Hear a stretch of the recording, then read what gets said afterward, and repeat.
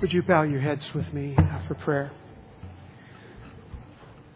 Father, our hearts are full of praise. You are holy. You are a God above all other gods. We thank you, Father, for your presence among us. We thank you for your grace that is abundant. We thank you for your mercy that overflows. We thank you for your love that is never ending. We praise you, Father. We thank you. We love you. Now, Lord, we are going to open the Word of God. And as we do, we pray that you would open our hearts, that we would see truth, that we would know your heart, and that we would hear the call of God upon our lives. Thank you, Father, for the truth of your Word and for the privilege that we have to share it. And now may the words of my mouth and the meditation of my heart be acceptable in thy sight, O Lord, my rock and my redeemer. Amen.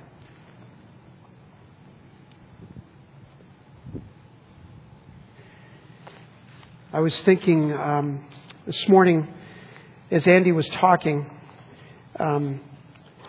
we first arrived in Chandler, I think it was the last week in June of 2000. We were staying with Sherry's mom and dad down in Sun Lakes at their little house there. And we didn't have a house. We didn't have a car because we had given away my car that I'd used as a courier. And we just arrived here excited about the prospect of being a pastor again. As you know, I'd been out of the ministry for 3 years because of my gambling addiction. But this was a brand new adventure for us. And the first Sunday, I think it was July 3rd, was the first Sunday that I was preaching in there. And they had kind of a welcoming and everything. And a while back, I looked in my attendance records, and we had 37 people there that day. And I thought, wow, this is really unimpressive. And, what is this, a church or a small group?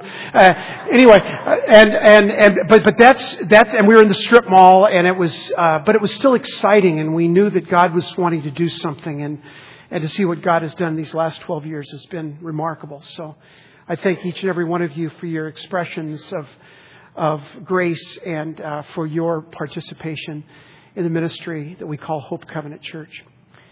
Today we're continuing our series of messages on finding direction, the parables of Jesus. And today we're looking at the parable of the Pharisee and the tax collector from Luke chapter 18. I'd like to read that text for you as we begin our message today.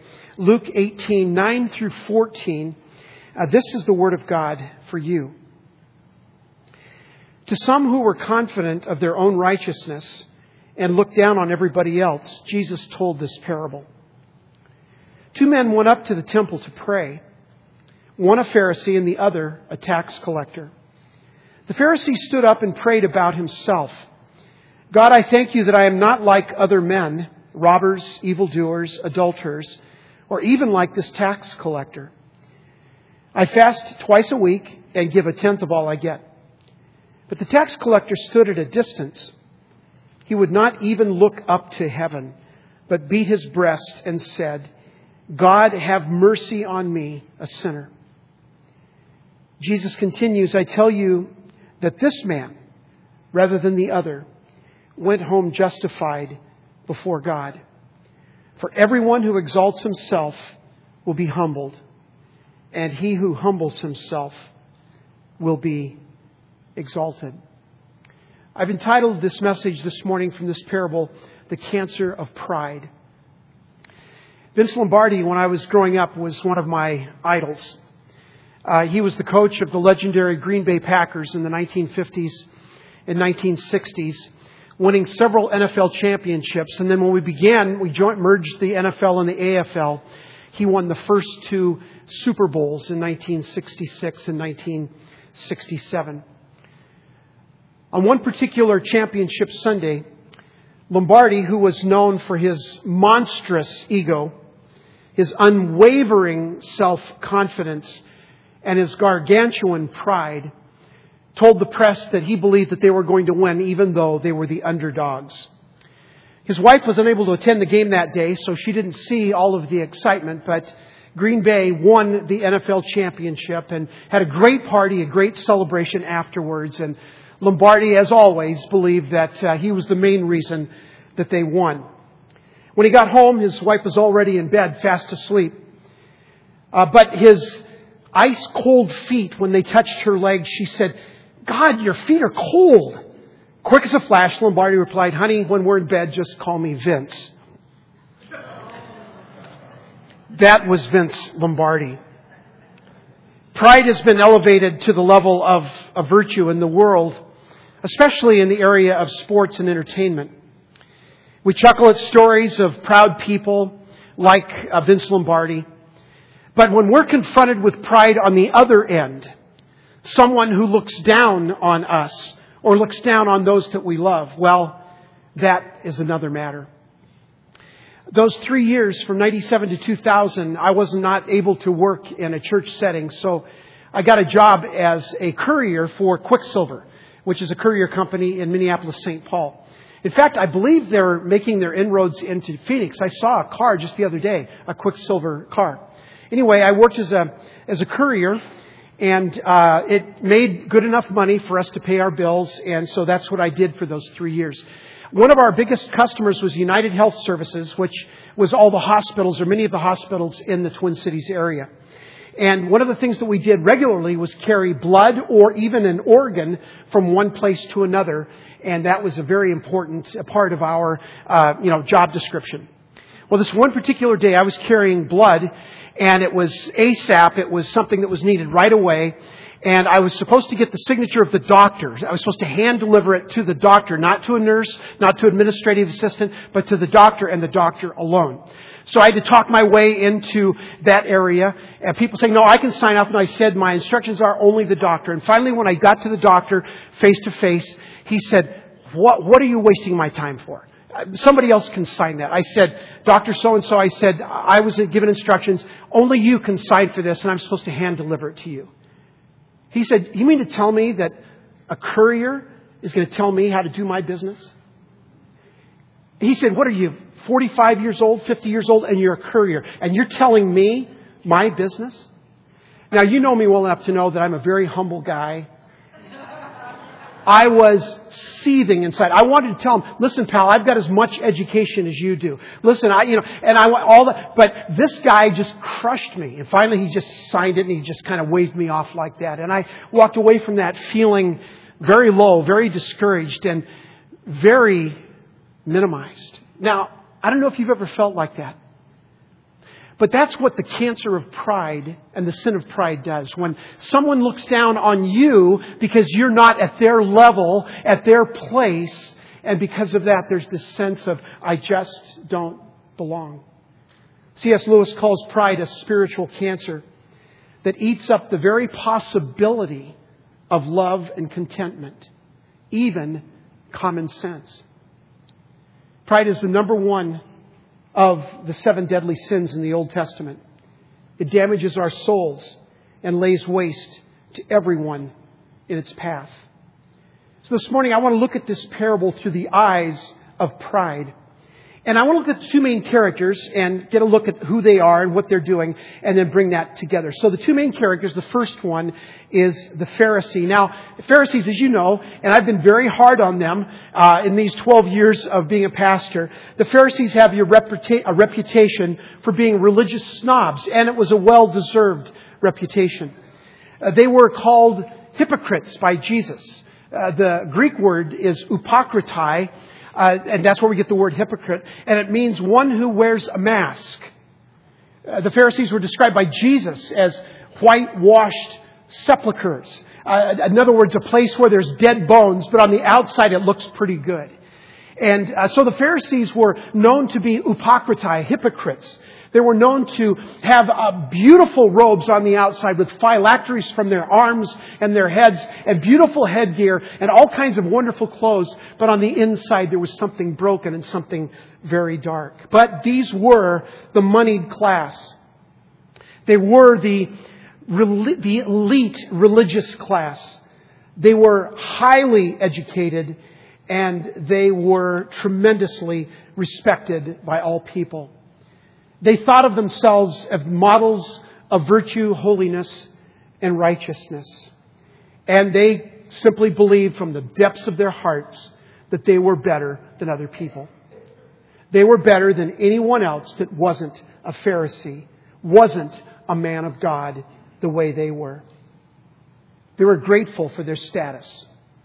In fact, Josephus, one of the early first century, he was a Hebrew author, records a Pharisee's prayer this way. This is what one of the Pharisees used to pray.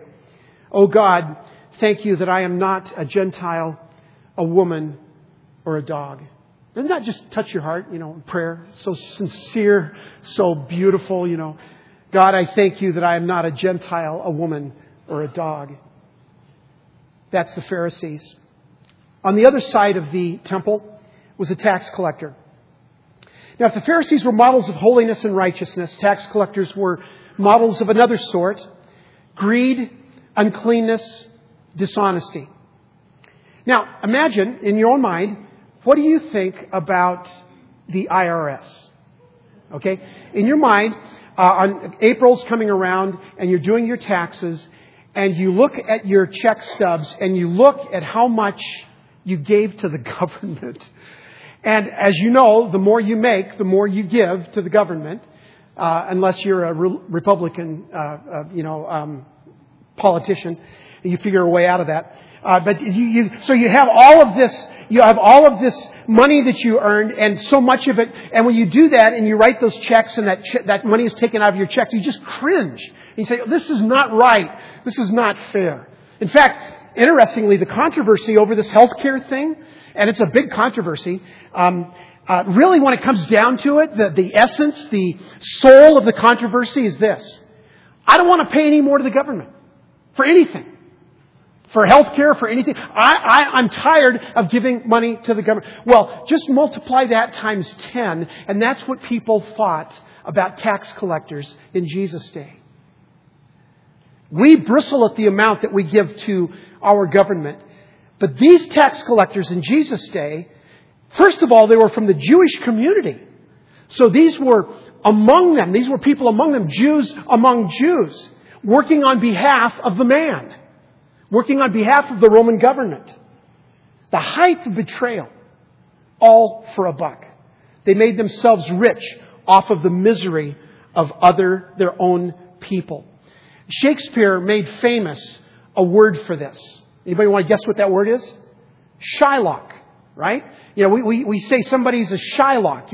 It's really a derogatory term against Jewish people, Jewish money changers. But this was what was happening in Jesus' day. They were furious at this kind of betrayal, this kind of person that puts themselves on the side of the government and side of their own people. So both of these men go to the temple to pray, to lift their voices in prayer. And what a contrast we see. The Pharisee, we are told, is standing by himself. Now, I looked into the original language here, and it's really interesting. When it says he was standing by himself, in the Greek it means literally this: he was praying to himself. Not standing by himself, he was praying to himself. Most likely, Barakah was the name of the Hebrew prayer, a blessing, and it was a prayer that went like this: "Blessed are you, Lord, our God, King of the universe, who has," and then you list all of the benefits that God has given you. And in this case, this Pharisee listed his benefits by saying how thankful he was that he wasn't like you and me. That's his benefits, right? So he said, I'm thankful that I'm not like those robbers, those bad robbers.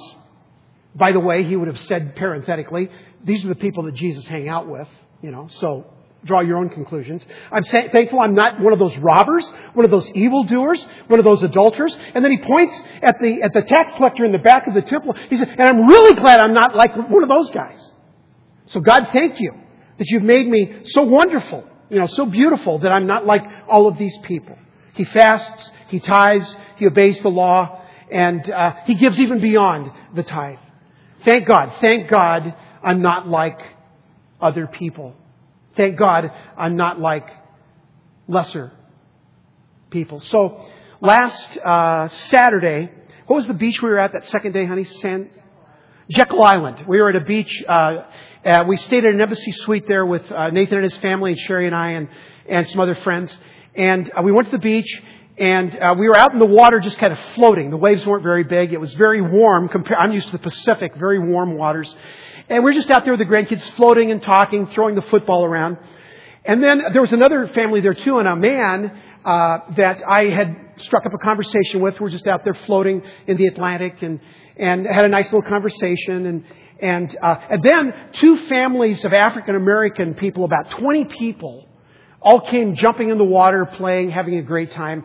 Beautiful people, having a wonderful time. And this guy I was talking to, he said, I've got to get out of the water. He said, I'm not going to swim in the same water. And I looked at him, and I know I shouldn't have said anything, but you know me. I said, you've got to be kidding me.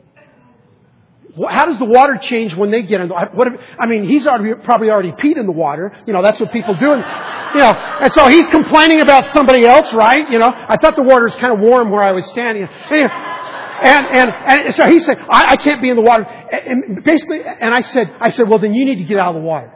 You need to get out of the water because these people are just having a good time. And me and my grandkids were there. We're having a great time. We're kind of intermingling and talking.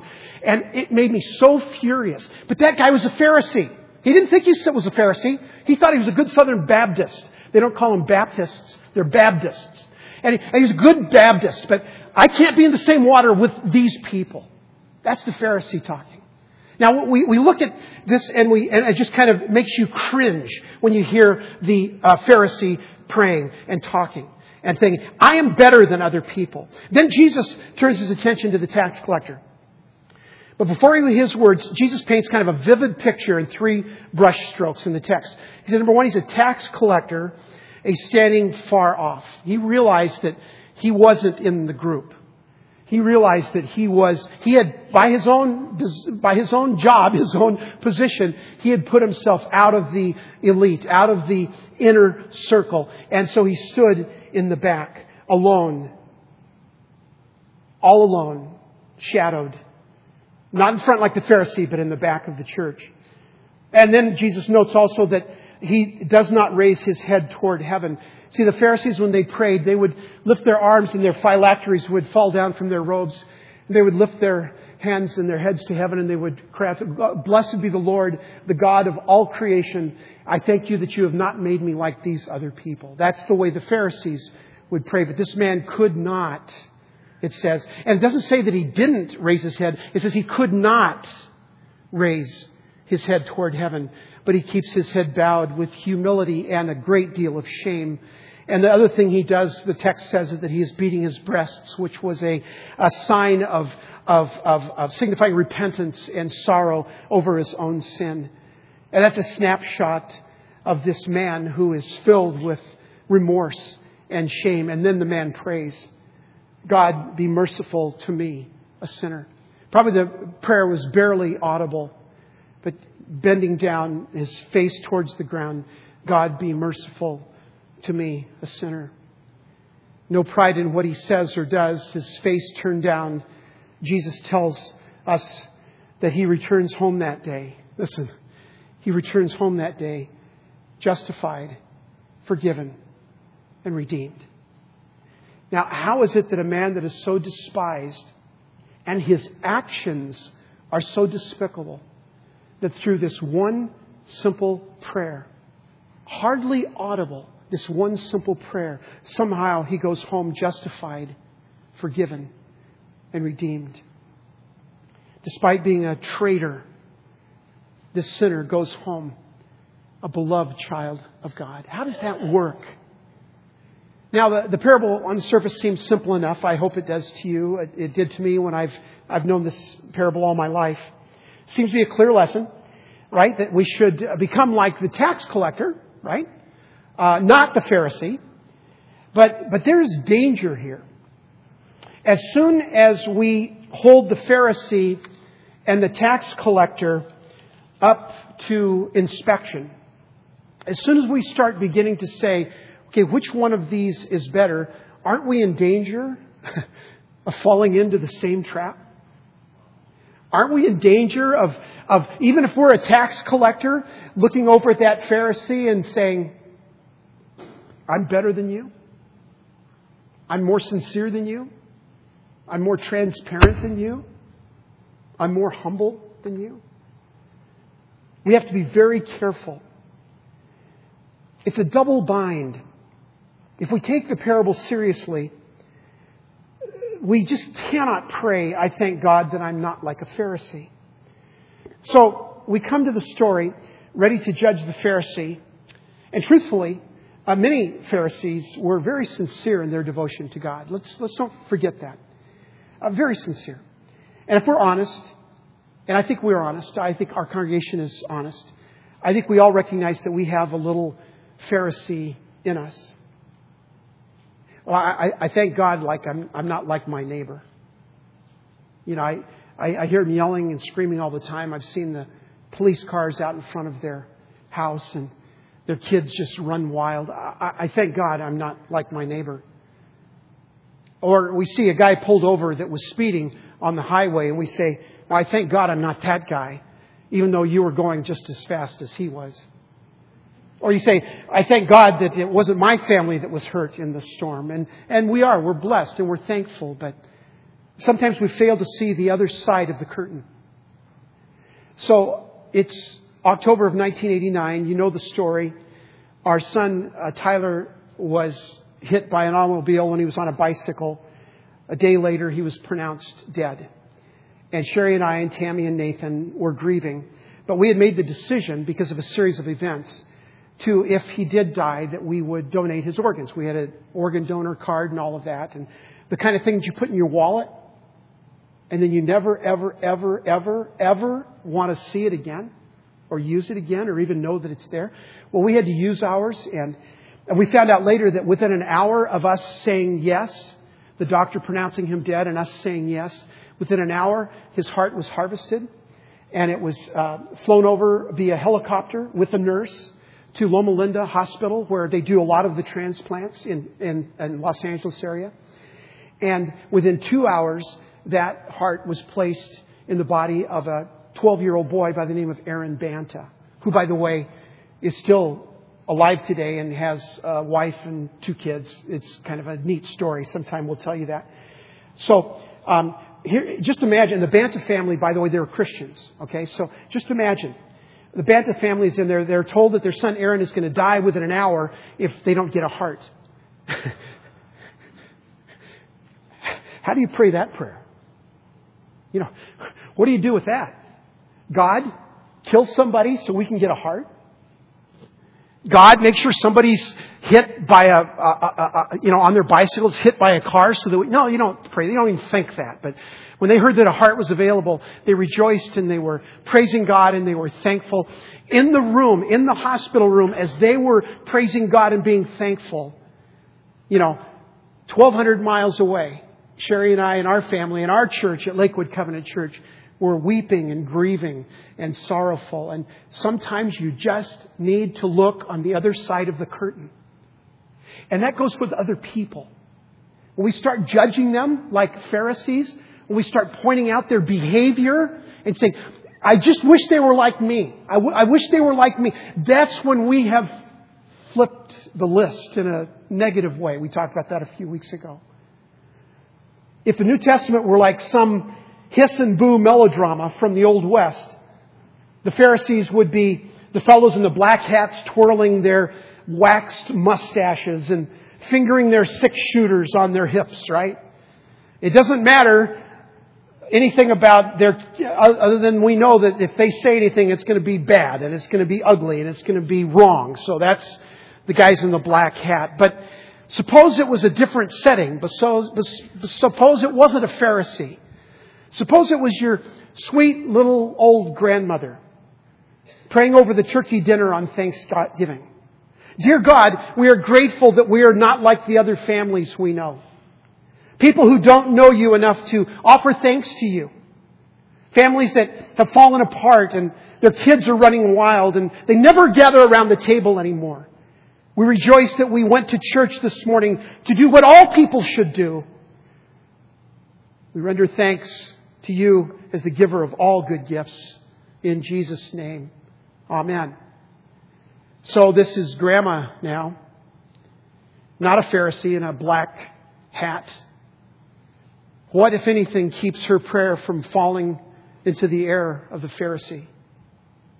Or does nothing keep it from that error? Is it the same mistake all over again? When and how does gratitude go bad? And what can we do to make sure that it doesn't go rotten? Beware. The parable would have us to believe. Beware. Pride can be found anywhere. Now there's a twist in the parable. And the interesting twist in the Greek, again, is that this Pharisee is praying to himself. God was not the intended audience of the Pharisee's prayer. A prayer centered about himself, about his character, and about how thankful he was that his character was so pristine, so good, so great, that he was better than everyone else. His prayer focused on himself, not on the goodness of God. This is the cancer of pride. It takes on many faces. The bad guy in the black 10-gallon hat in the Western, the grandma at Thanksgiving, the man floating in the Atlantic Ocean making fun of African American children. Pride says, I'm better than you. It says, I've done it right. It says, please notice me and what I have done and how well my family's turned out. The pride of the Pharisee is in all of us. And the parable says, beware. And let me say a couple of things about pride. Pride is taking care of number one, the attitude of pleasing self. If our aim is to please self, we cannot please God. When you spend time or energy for personal formation in terms of getting people to know you and recognize you, or for private gain, producing nothing for the community and nothing for the kingdom of God, haven't you become a non-essential citizen of eternity? Pride is taking care of number one. Mickey Cohen was a gangster in Los Angeles in the late 1940s and early 1950s. Mickey Cohen was asked to Mickey Cohen liked to hang around celebrities. He used to hang around Frank Sinatra and some of the other guys. And Mickey Cohen heard about this young firebrand preacher in 1947 by the name of Billy Graham. And he said, I'd like to meet this guy. So they set up a meeting with Mickey Cohen and Billy Graham. And Billy Graham was not in awe of Mickey Cohen. But Billy Graham did what Billy Graham does, right? Still does, and he's 90-some years old. He asked Mickey Cohen about his personal relationship with God. And Mickey said, I have none. He said, well, you can fix that today. So Billy Graham led him in a prayer to pray to receive Christ. And Mickey Cohen at least prayed the prayer out loud. And then he went off and he continued living his life the way he'd always lived his life. And he said, yeah, but I prayed the prayer.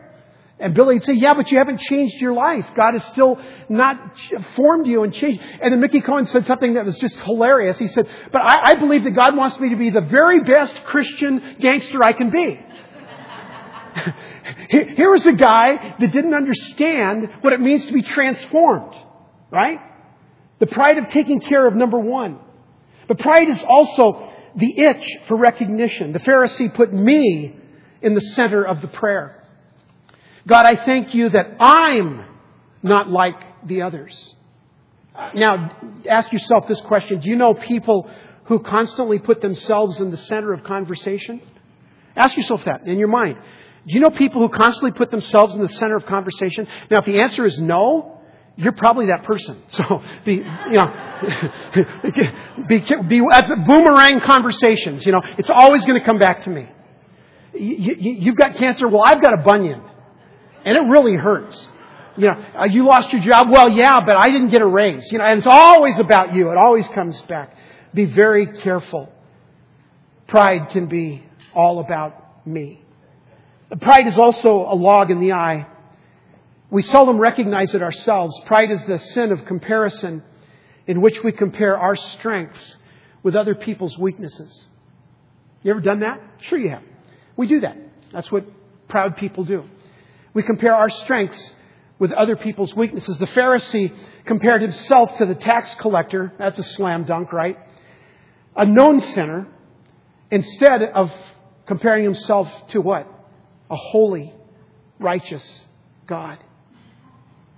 So my grandmother, back in the 40s and 50s, she lived in Spring Valley, California. They moved out there when my dad was a teenager. And my grandma raised chickens. She had chicken coops in her back. I remember as a boy going to their big property and seeing all their chickens. And what I recognized about the chickens is they have these coop rules. Chicken coop rules. And there was always a number one boss chicken. And he told everybody else what to do. And I don't know how they did that, but basically by pecking him on the head, say, do what I say. And then there was a second one. This is where the phrase pecking order comes from. But then they had their pecking order. But then there was the runt, or the diseased, or the different color, or the bad in athletics, or the very unpretty chick, and they were always the last. And that's the way our world works. And that's what this parable is about. Christ came to abolish pecking orders. If you compare yourself to a holy and righteous God, you don't have time left to compare yourself to somebody else. That's what the tax collector did. He compared himself to a righteous and holy God. And for that person, the only prayer that you could possibly utter is, Lord Jesus, have mercy on me, a sinner. See, the problem with the Pharisee is not pimples on the skin. He didn't have any. But his problem was in his bloodstream. His problem was in his heart. His problem was in that whitewashed sepulcher, that tomb that was dead. Pride, confident in his own self-righteousness, a critical spirit, their vice, that person's vice versus my virtues. That's self-righteousness, and that's the sin of cancer. Haddon Robinson uses a phrase. He calls it the smell of grace gone putrid. We experience grace in our lives. We all do. Everyone in this room has. And grace is way beyond forgiveness and mercy. Grace is giving you something that you don't deserve. It's giving you life everlasting, giving you forgiveness of sins, giving you eternal life, giving you all these things that you don't deserve. That's what grace is. And here's what happens to people that have been involved in the cancer of pride. We want to be judged by grace, but we want to judge others by their works. We want to be judged by God. We want to be forgiven 70 times, 7 times. But we tell someone else, that's unforgivable. I will not forgive you for that. That is the sin of pride. And that's when grace has gone putrid. A man of privilege and grace. The elder son, in the story 2 weeks ago when I preached, the elder son did everything right. He was religious. He was righteous. He was a good son. He was a hard worker. He did everything right. But then when his younger brother received grace, the older son was angry. And here's what he said. What about me? That's the smell of grace gone putrid. And so I was a teenager brought up in Southern California. We didn't have much money, but I had all of the advantages. I went to good schools. I went to a good church. My parents were Christians. We just had everything going for us. And I remember as I got to be a teenager, I would watch some of these other kids and see how they would misbehave. And I would look at them and say, how can you do that? I remember one time my friend Leroy and I've told you this story before. My friend Leroy and I were at a bus stop and some kids were smoking. This is the 7th and 8th grade bus stop. Some kids were smoking and we went over there and told them not to smoke because God hated it. And they told us something I'm not going to tell you. And so we beat them up. Yeah. In the name of Jesus, we beat you up, Yeah. You know what? And we all laugh because we've all done. But that's the stench of grace gone putrid. We go to an institution of faith. We go to a church. And I know some of your stories and sometimes some of the churches you've gone to. And you go to that church and at first they're good and they're really into reaching people for Christ. And then they get comfortable and they get kind of organized and they get into maintaining. And they start looking at other people like, look at those gay people over there. There's something really wrong with them. Their sin is really black and awful. And look at those people over there, the way that they've been divorced. And man, they're just not part of us. And there's all this sense of self-righteousness and condemnation for even part of the body of Christ that are living out their lives, their faith journey in ways they don't understand and they don't agree with. And that's the stench of grace gone putrid. We all experience that. We all know that. We all have been that. So, fellow Pharisees, Pharisees keep their eyes on themselves or on their neighbor, but no eye on God at all. So where do we find this humility, this grace, this place of joy and thankfulness in the presence of a holy God? We find it at the cross. And this morning, we're going to celebrate together the Lord's Supper. And a little bit differently today, we're going to have you come forward to one of these two stations. And when you do, I want you to come with this sense of, Lord, I want my heart to be completely humble before you. I want the love of Jesus in my life to be so alive and so real that nothing else matters. There's no comparing. There's no looking around. There's no thinking I'm better than someone else. But we just come broken before a holy God and we receive His grace. On the night that Jesus was betrayed, He took the bread and He broke it and He said, "This is my body, which is broken for you. Take and eat." After He had taken the bread, He took also the cup and said, "This is the new covenant in my blood. Drink ye all of it. For as often as you eat this bread and drink this cup, you proclaim the Lord's death until He comes again." At Hope Covenant Church, we celebrate open communion, which means that if you're a believer, if you're a child of God, if you're a Christian, you are welcome to come to the table. And if you're not yet a Christian, if you're not yet a believer, I just want to invite you right now in the quietness of your own heart to say, "Lord Jesus, come into my heart, come into my life. I want you. I need you. I need that grace that Pastor Dwayne's talked about." You can do that, and you can celebrate that by experiencing communion for the first time today. As you come forward, I invite you to take a piece of bread, dip it in the cup, and then you can go back to your seats as Scott and the worship team lead us in worship. So we invite you now, broken people, tax collectors all, I invite you to come to the table of grace to receive the Lord Jesus Christ.